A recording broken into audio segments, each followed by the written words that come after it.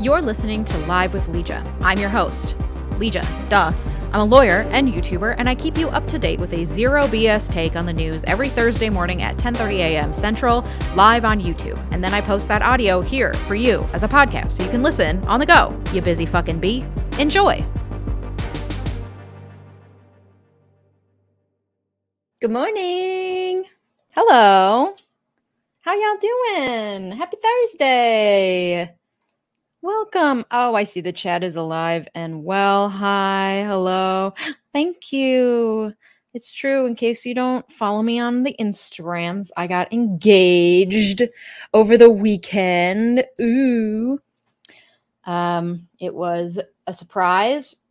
Not like a, oh my God, I hadn't even thought of this. Like, I'd thought of it. It had been talked about, but it was a surprise, the timing, and it was so lovely. It was just a lovely weekend. So thank you for your congratulations, and thank you for being here for this live stream. Hi. All right. We got a lot to talk about. So we're going to start with Racist Station because it just came down just now that the Supreme Court has pretty much effectively gutted affirmative action in college admissions. Are we surprised? I guess not.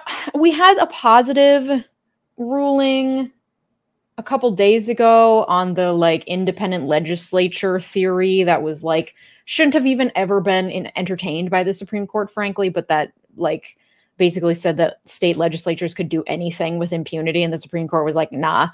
And that was kind of a surprise based on how partisan the Supreme Court has been recently. But they're back on their bullshit today. Let's see. Is this? Nope. Okay. So the Supreme Court guts affirmative action in college admissions, says colleges and universities can no longer take race into consideration as a specific basis for granting admission, a landmark decision that overturns long-standing precedent that has benefited Black and Latino students in higher education. Chief Justice John Roberts wrote the opinion for the conservative majority, which is so fucked that we have a Supreme Court where we can say conservative majority because we so obviously know the political leanings of these justices and what they're trying to do, saying that the Harvard and University of North Carolina admissions programs violated the Equal Protection Clause of the 14th Amendment because they failed to offer measurable objectives to justify the use of race. He said the programs involve racial stereotyping and had no specific endpoint. Basically, the Equal Protection Clause of the 14th Amendment guarantees equal protection under the Constitution for all people. And if you are going to do something that is race specific, like considering race in a college admissions, it needs to be really, really, it has to pass a really high bar called strict scrutiny. So the reason for why they are using race as a determination has to pass this bar. It has to be for a very measurable, specific, justifiable purpose, basically. And even though the court in the past has said, yes, race-based admissions do cross that threshold, they do meet that scrutiny, they are for a measurable and reasonable objective. Though in the past, the court has ruled against Harvard in affirmative action in the past, saying that quotas, where 20% of our class needs to be African American, for example, that's not cool because it's just creating a blanket percentage without actually taking the individual into consideration. And that wasn't cool, according to the Supreme Court. But other than that, it's upheld affirmative action as justifiable with measurable objectives. But now they're saying no, at least not Harvard or the University of Carolina. What they're doing isn't, and what they're doing is pretty standard. So that's why it applies to everyone now. The majority opinion claims that the court was not expressly overturning prior cases authorizing race-based affirmative action and suggested that how race has affected an applicant's life can still be part of how their application is considered. But even if the court did not formally end race-based affirmative action in higher education, its analysis will make it practically impossible for colleges and universities to take race into account, which is something the three Democratic justices stressed in their dissent. So this is how it was divided: conservatives, liberals.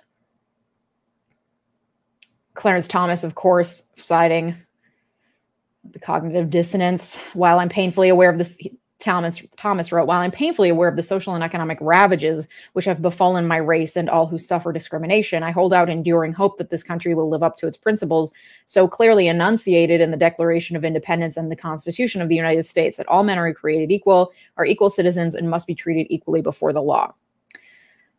I don't know how he holds out endearing hope, considering never once in our history have we really done that very well. Justice Sonia Sotomayor, joined by Justice Elena Kagan and Ketanji Brown Jackson, issued a very fiery dissent, saying the opinion rolls back decades of precedent and momentous progress. The result of today's decision is that a person's skin color may play a role in assessing individualized suspicion, but it cannot play a role in assessing that person's individualized contributions to a diverse learning environment. That indefensible reading of the Constitution is not grounded in law and subverts the 14th Amendment's guarantee of equal protection. And this case is interesting. So they were two separate cases, one against Harvard, one against the University of North Carolina, that were combined in front of the Supreme Court because they were arguing the same things. They argued that their programs violated equal protection principles, dashed the promise of a colorblind society, fuck off, and discriminated against Asian Americans.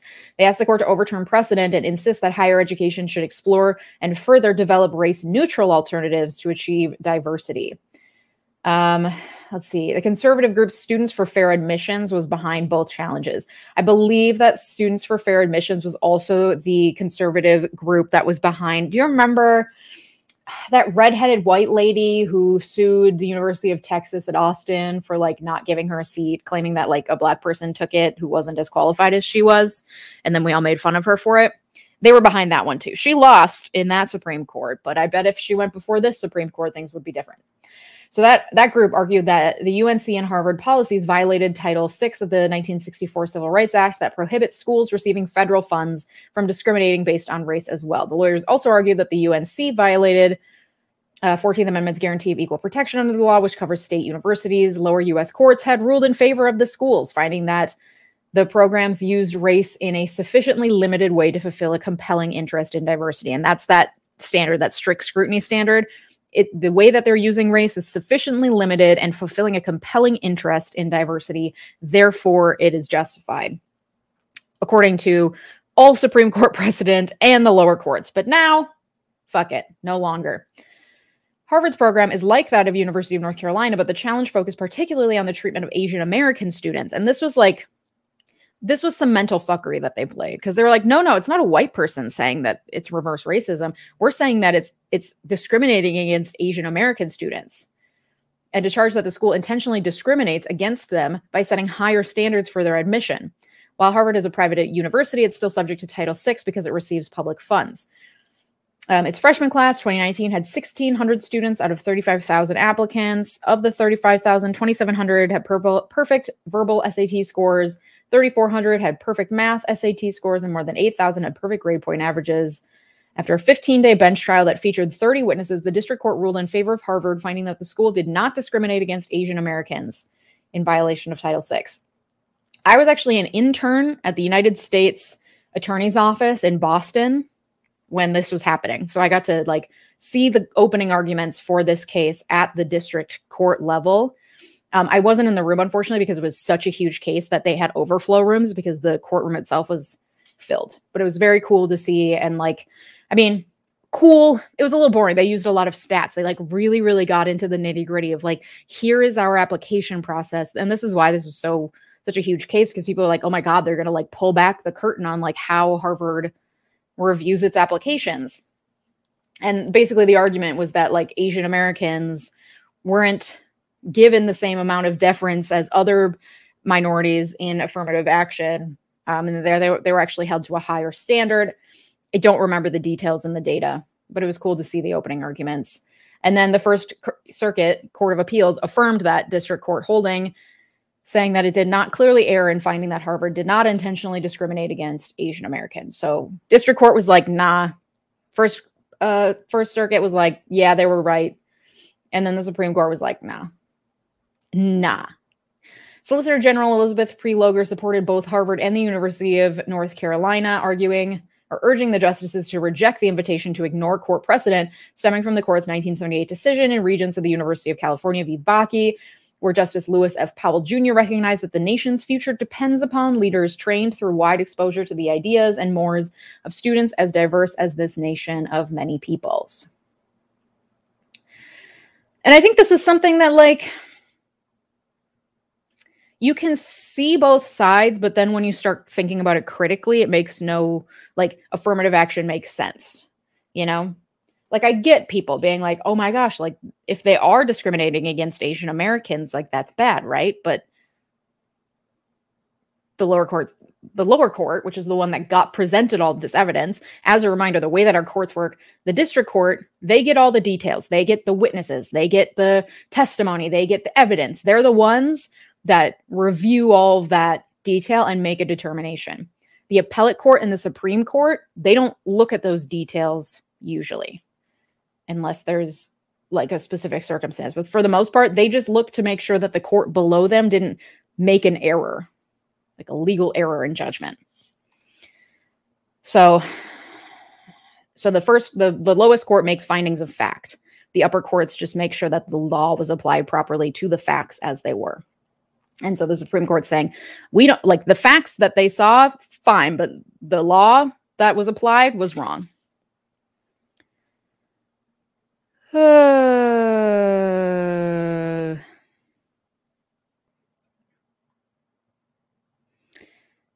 Yeah, and that's the thing. Affirmative action is confusing. I can't tell if it's good or bad. I'm on the side of affirmative action because it counteracts the inherent biases that people who live in this society have.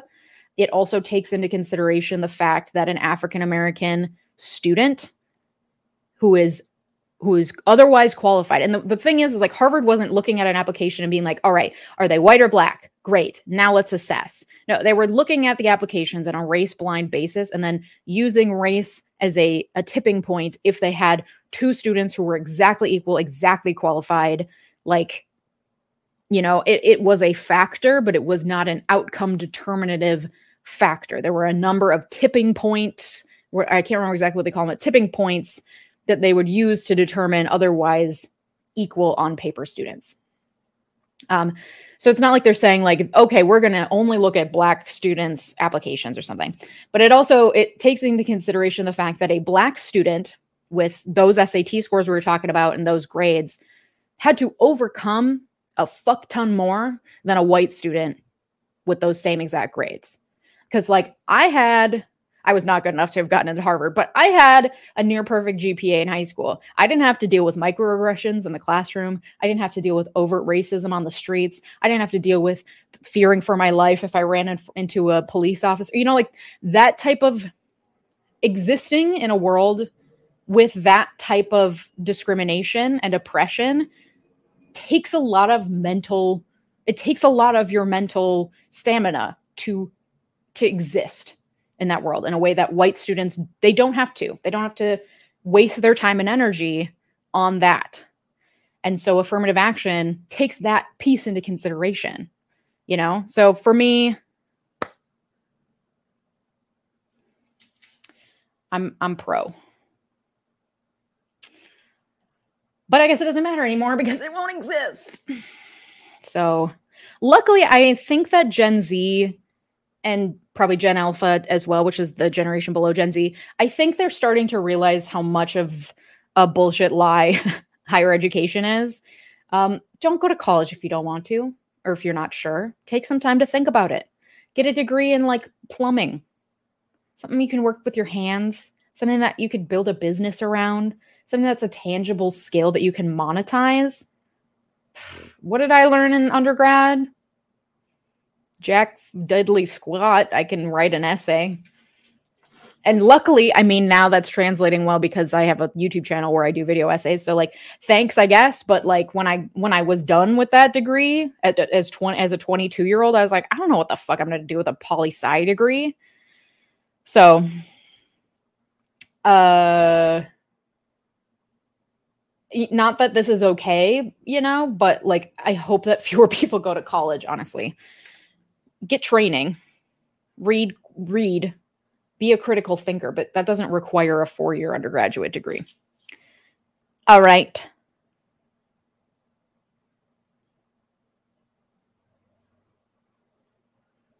Great. Okay.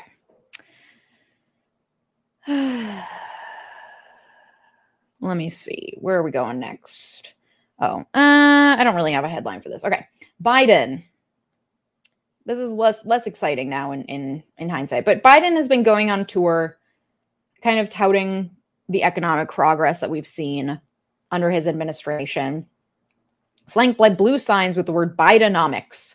Mr. Biden delivered what aides called a cornerstone speech of his presidency. In it, he hailed the impact of his economic agenda as the 2024 campaign cycle heats up, saying the trickle-down approach failed the middle class. He told an audience of about 200 supporters in Chicago, referring to economic policies favoring lower taxation for the wealthy that were popularized by Ronald Reagan in the 1980s. It failed America. It blew up the deficit. It increased inequity, and it weakened our infrastructure. It stripped the dignity, pride, and hope out of communities, one after another.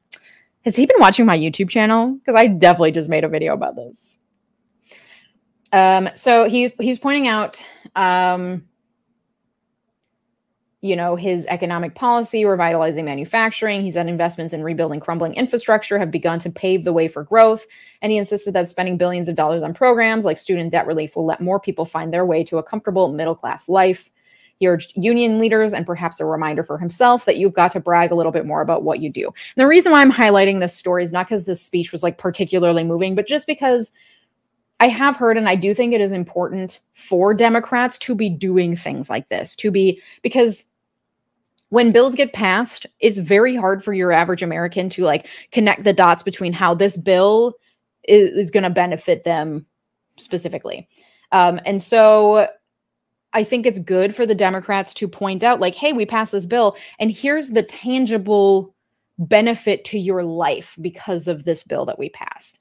You have to connect the dots for people, because even if their lives get better or if their lives get worse, it's very, very easy for the other side to say like everything that's happening is due to the current president, even though we all know it takes time for these things to move through. And like something that's happening right now very well could be the product of the previous administration, but it's very easy for people. And you hear that in like alt-right TikToks and stuff. Everyone's like, Biden's ruining the economy. Look at it. We're in practically a recession. Everyone's, blah, blah, blah.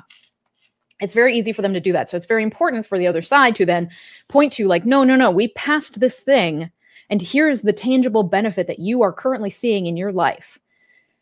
And so I think what he's doing is good, not because I'm a huge stan of Biden, but because I'm a huge stan of the Republican not winning the presidency next year, whoever that Republican may be. Progressive groups and Democratic lawmakers have urged Mr. Biden to boast more about his economic record, and Mr. Biden's aides have grown confident that conditions in the economy are favorable for voters to start giving the president the credit they see he is due. For the moment, Biden and his aides are trying to focus on what the administration has done, hoping to counter polls that show 3/4 of those surveyed believe the country under Biden's leadership is on the wrong track. Only about a third say they approve of his handling of the economy. And we see this in action. Ronna McDaniel, the chairwoman of the Republican National Committee, referred to Mr. Biden's remarks in Chicago as part of a bankrupting America tour. Americans are worse off under Biden, she said. Savings, real wages, and economic confidence are all down while prices continue to skyrocket, and hardworking Americans pay the price for failed Bidenomics. Which is like, how much of this is coronavirus? How much of coronavirus and our horrible response to it is due to Trump? There's a lot of other things happening, but it's very, very easy for Republicans to then just paint this as a blanket, like Biden did something wrong. Biden's doing something wrong, and that's why you're suffering. Yeah, I don't want to read the rest of this, but you get the point, I'm glad that he's out there trying to say the good things he's doing. Is it like a manipulation tactic? A little bit, yeah. But it's also like good for the Democrats for him to be doing that.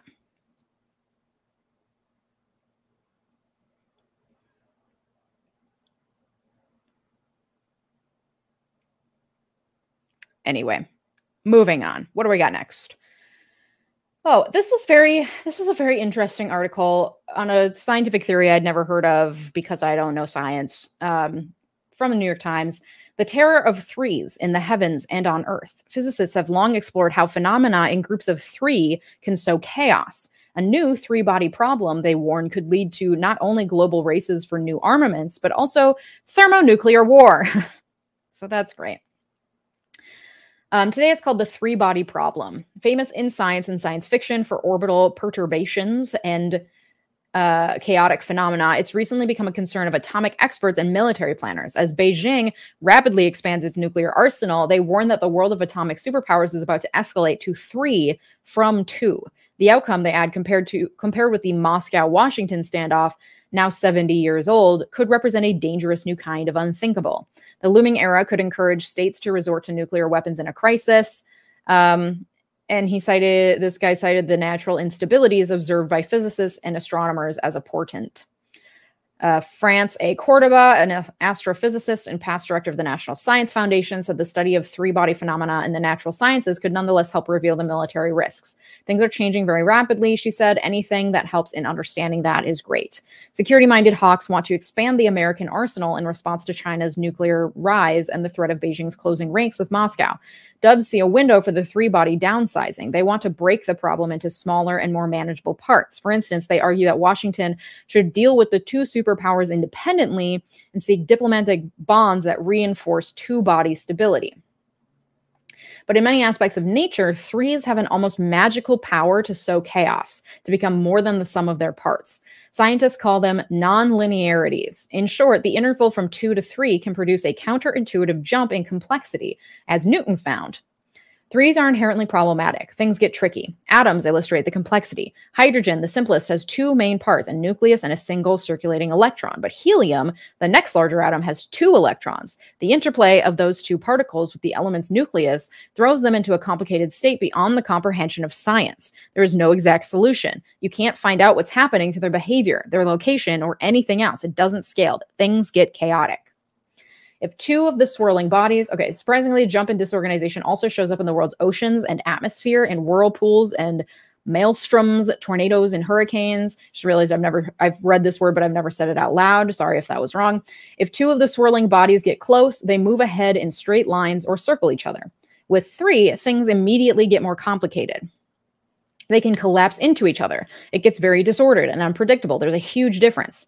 Notably, the jump also shows up in human life, as groups of 3 cause social complexities to soar markedly in young families. 2 siblings have 1 relationship, but a 3rd child results in 7 kinds of ties among the siblings.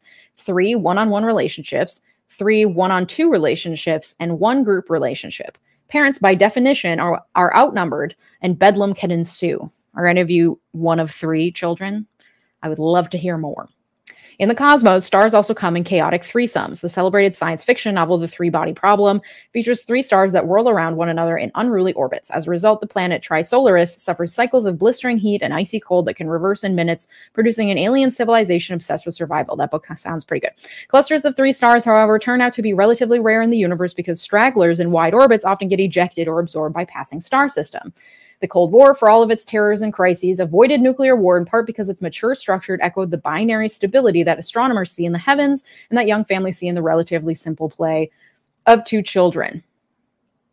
So the looming departure is Beijing's plan to produce 1,500 nuclear warheads by 2035. If achieved, the rise would represent a 5-fold increase from the minimum deterrent that Beijing possessed for more than a half century and would make a nuclear peer of Moscow and Washington. There are a number of ways that it might be that the unthinkable might be avoided, though. For instance, Moscow could fade into economic and strategic insignificance, leaving a strong Beijing and Washington to navigate their way to a new bipolar equilibrium. The armed revolt over the weekend in Russia drives home not only Moscow's weakness, but the threat of new instability in an atomic superpower. If you didn't know, one of Putin's generals who had an army marched on or was going to march on Moscow, and it didn't happen, but it showed that there's some weakness. There's a lot more nuance to that story, but I cannot provide it to you at this moment. So anyway, this isn't really news. I just thought it was interesting. I'd never heard of this phenomenon, but it makes a lot of sense, or like makes a lot of sense that it doesn't make any sense to scientists. And I have heard, that people are kind of freaked out about China and what might happen with Taiwan and like world wars and stuff. And so it's a little spooky out there. It's a little spooky out there right now.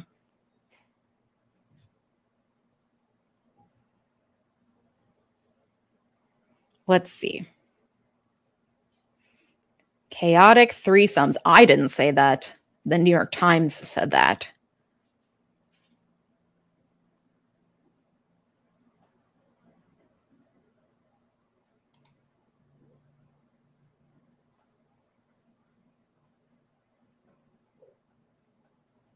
Let's see.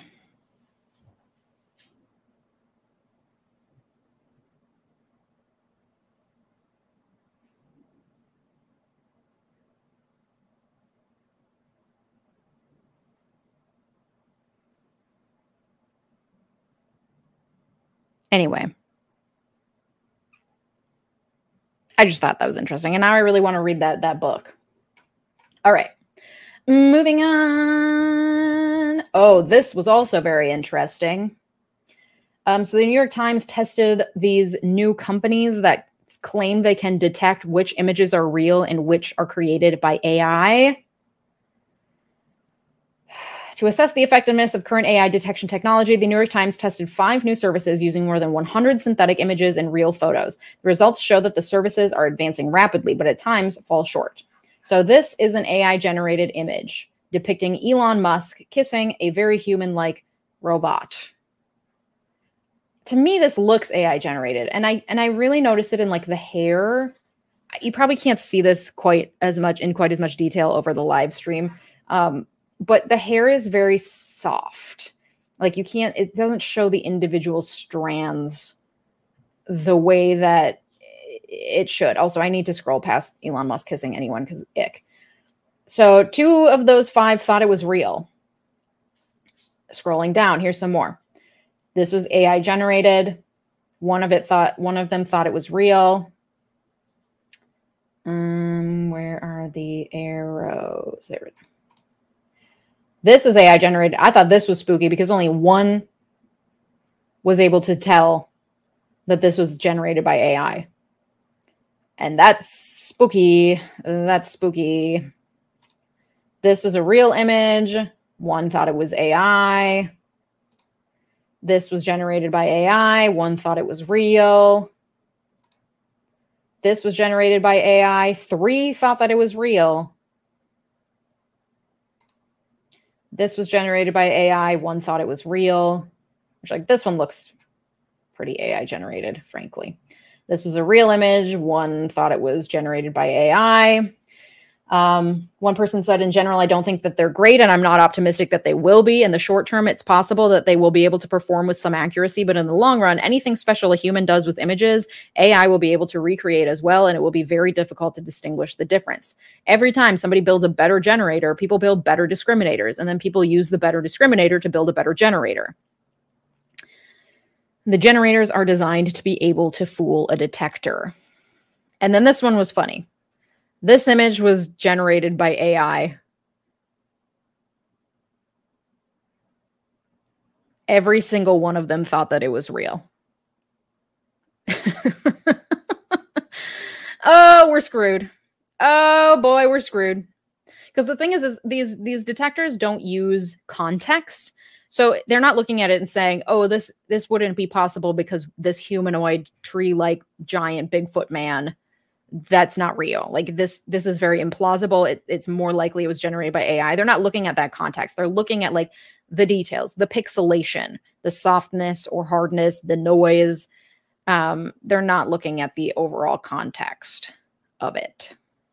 So it could have some interesting implications for art. This is a real image by Jackson Pollock, and one thought that it was AI. this is an AI generated thing, and one thought that it was real. This is an example of where one thought that this image was real, but when you add grain, like this noise to it, they became a lot less better at detecting whether it was generated by AI. And it's only going to get worse from here, my friends. It's only going to get worse from here. Okay.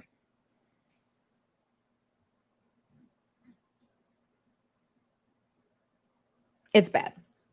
It's bad. Other things that are bad, we'll put this in Eat the Rich. Debris and presumed human remains from the lost Titan are recovered. Yikes. Yikes. There's an arrow here. Where's the arrow for this? I don't know where the arrow is. Anyway. Debris and presumed human remains from the Titan submersible have been recovered and returned to land. Nearly a week after an international search and rescue operation ended and the vessel's 5 passengers were presumed dead, the debris will be taken to a U.S. port where the Marine Board of Investigation will do further analysis and testing. United States medical professionals will conduct a formal analysis of the presumed human remains that have been carefully recovered within the wreckage at the site of the incident. And why it matters, the debris could lead to clues. Recovered debris could contain vital information about what exactly happened to the Titan. It could show a point of failure of the hull, how pieces of carbon fiber and titanium, the submersible's materials were connected, if any electronic data was recovered. It's not going to be as simple as examining a black box. It's highly unlikely that the submersible had a central data recorder for a disaster because the submersible was basically just a tin can. But he said data is recorded in different places, hard drives, sonar footage, and even possibly cameras that could help investigators begin to paint a story of what had happened. It could take anywhere from 18 to 24 months for this investigation to unfold. And I saw a really interesting TikTok yesterday by a writer. She's great, and I can't remember her name. So if this sounds familiar and you know who I'm talking about, please let me know. But she was talking about how she writes a lot about how male overconfidence leads to the death or endangerment of women and children because and she used the example of she was a raft guide, like a whitewater raft guide, and her first day of work she had to pull a woman's body out of the water and try to resuscitate her because a male guide was overconfident and risky and that woman died. And that happens like men who gamble and use all the family funds, men who get too drunk and, are abusive. Like the riskiness and the risky behavior of men often leads to the death of women and children. And she used this was an interesting example where like the man, the guy who was there with his 19-year-old son on board. And like there was reports that like this 19-year-old son really didn't want to go. He was really scared, but he really wanted to make his dad happy. And so he went down there with him. And just the hubris of man being deadly for women and children. So hate that. Hate that.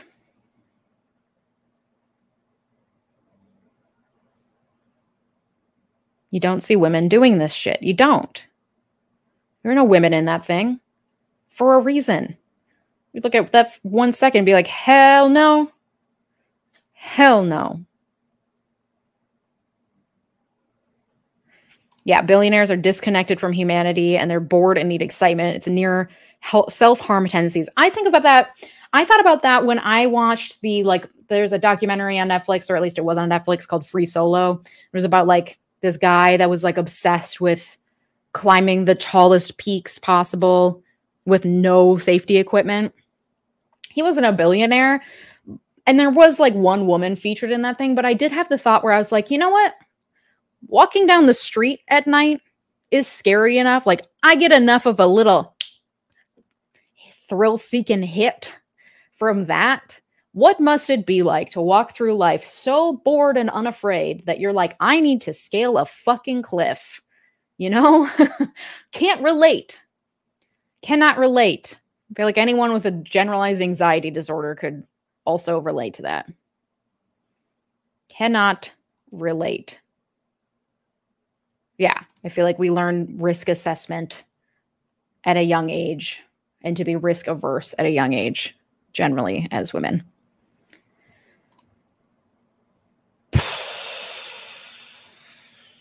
All right. And then the last story, it's interesting to watch this unfold.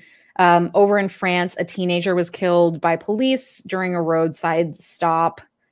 And so that was Tuesday, I believe, and there have been protests overnight Wednesday and last night. And let's see, I saw clashes have broken out at a march. But it was interesting to me. Oh my God, my cat is attacking my feet. An expert says that young people of color in France live with racism and the threat of police brutality, describing the anger in minority communities that underpinned this week's protests. Many young people in the suburbs, in the poorest neighborhoods, those whose parents in Paris are immigrants from Africa, the Caribbean, and also Asia, know they are the first target of police brutality. That's the boy's mom. And then I just thought it was interesting. We don't need to look at that. There's one. Oh, here. A French government official has denied institutional responsibility in the shooting death of the 17-year-old, placing the blame wholly on the officer involved. It's not the Republic that was in custody. It's not the Republic that killed this young man, nor is it the police of the Republic who is responsible for this killing. It's one man who must be judged if the justice system deems it necessary. But anger is rising over the death of this boy. And the thing is like if this were a case where it's like, ooh, one bad apple, it's just an anomaly, this one bad apple. If that really were the case, people would not be in the streets. People would not be, show me an ad. People would not be in the streets protesting. You know, it's indicative that people know there's a larger problem. Yeah, exactly. Because why examine the system when there's a fall guy? The police in France are really scary. I've never been to France, so I don't know. But yeah, I mean, I just think it's interesting to see that I assumed this, but to see that it's not just in the United States where this is a problem and to watch it play out. I'm actually in the process. I have planned a video on why police in the US are so brutal, why they're so corrupt. And I know it's not a solely US problem, but it seems to be a uniquely US issue that it happens so frequently. And so I really want to get to the bottom of why that is. And I decided to do that before I even really knew about this. So I'm glad to be examining that simultaneously, because it's not just a US problem, but there is a history in the US that explains some of it. And I'm sure that there's something like that in France. I just am not educated enough about France politics and France history. And that's that. That's all I had. Let me put it to consumption corner. I don't even know. I really haven't been consuming much. I've been busy getting engaged. Follow me on Instagram if you want life updates like that, because that's where I post shit like that. Let's see. What do I have? Oh, wildfire smoke was another thing I wanted to talk about. We got some here in Minnesota. It's really not as bad as it was like last week or like it was in New York. But I went for a walk this morning and I definitely felt a little irritation in my throat and nose. So be safe out there. Be smart. Let's see. What do I have brewing? I have brewing. My newest video came out yesterday. It's all about why conservatives are so likely to fall for fake news. That was a really interesting one to make. So if you haven't seen it yet, go watch that. Next week's video is going to be about Watergate and how Trump is so much like Nixon, and how Watergate paved the way for the criminality of Trump today. That one was fun to make because I really didn't know the history and like the details of Watergate. So that'll be fun. That comes out next week. And then I also have brewing a brand new podcast. Yes, I'm dropping a new podcast. It is in connection with my company, Delusion Media, my course, Catalyst Academy. over on the Delusion Media YouTube channel, if you're not familiar, I have posted a few videos talking about YouTube, how to be a YouTuber, different things like that. And then I kind of put it on pause as I was developing this new course that I just launched. But now that the course is out in the world, I want to make content again. And so I'm making this podcast, and I will also be dropping a separate just kind of video series. The podcast is all about being a YouTuber. I'll do solo shows, but I'm also planning on bringing on my YouTuber friends, other YouTubers, and just like getting the dirt on like, what's your process like? What's it like for you to be a YouTuber? And just get all the like fun nitty gritty details. So I'm excited about that just from like a selfish perspective. I think it's going to be really fun, especially because like I'm excited to meet some of my favorite YouTubers if I can get them on the show. But then I'm also releasing just a series on the channel, on the Delusion Media channel, where I look at and react to the old videos of, you know, some of the biggest YouTubers. So like the first episode is Mr. Beast. So I'm going to look back at Mr. Beast's oldest videos and what his videos look like now, and use that as a means of figuring out like what have they learned over their YouTube trajectory about making better videos and growing on YouTube, and like how can we recreate that. So Mr. Beast is first next week. Then I'm doing Bailey Sarian, and then I'm taking requests for other things. So subscribe to the Delusion Media YouTube channel if you haven't already. If you're interested in doing the YouTube thing, I have a new free masterclass that I'm offering. It's like my 3-step process for YouTube success for free. So you can register for that. I'm not sure if it's in the description. So I can let me just find a link and throw it in the chat really quick, just because I have you here, and why not? Let's see. My masterclass is a 3-part formula for YouTube success. Okay, it's in the chat. That's all I got for you. So keep an eye out. Super excited. Super fun stuff coming. Kind of revving up my organization systems and all things firing on all cylinders. And I did hire a research assistant for my law YouTube videos, which has been great. Her name is Tori. She's awesome. I am now sharing her research documents over on my Patreon for Patreon supporters, so they can see the research and the sources. And so Tori's been providing a ton of help for me there, and way more organized with her research. So I'm actually willing to share those documents because my research in the past it's a hot mess. So that's all I got. I hope you have a great day. I hope you have a great 4th of July weekend. I will be back on Thursday next week after the weekend. So please enjoy, and I'll see you guys then. Thanks for listening to Live with Legia. Catch me live over on YouTube every Thursday at 10:30 a.m. Central Time, or listen in podcast form every Thursday afternoon. See you next time, you dirty little rascal.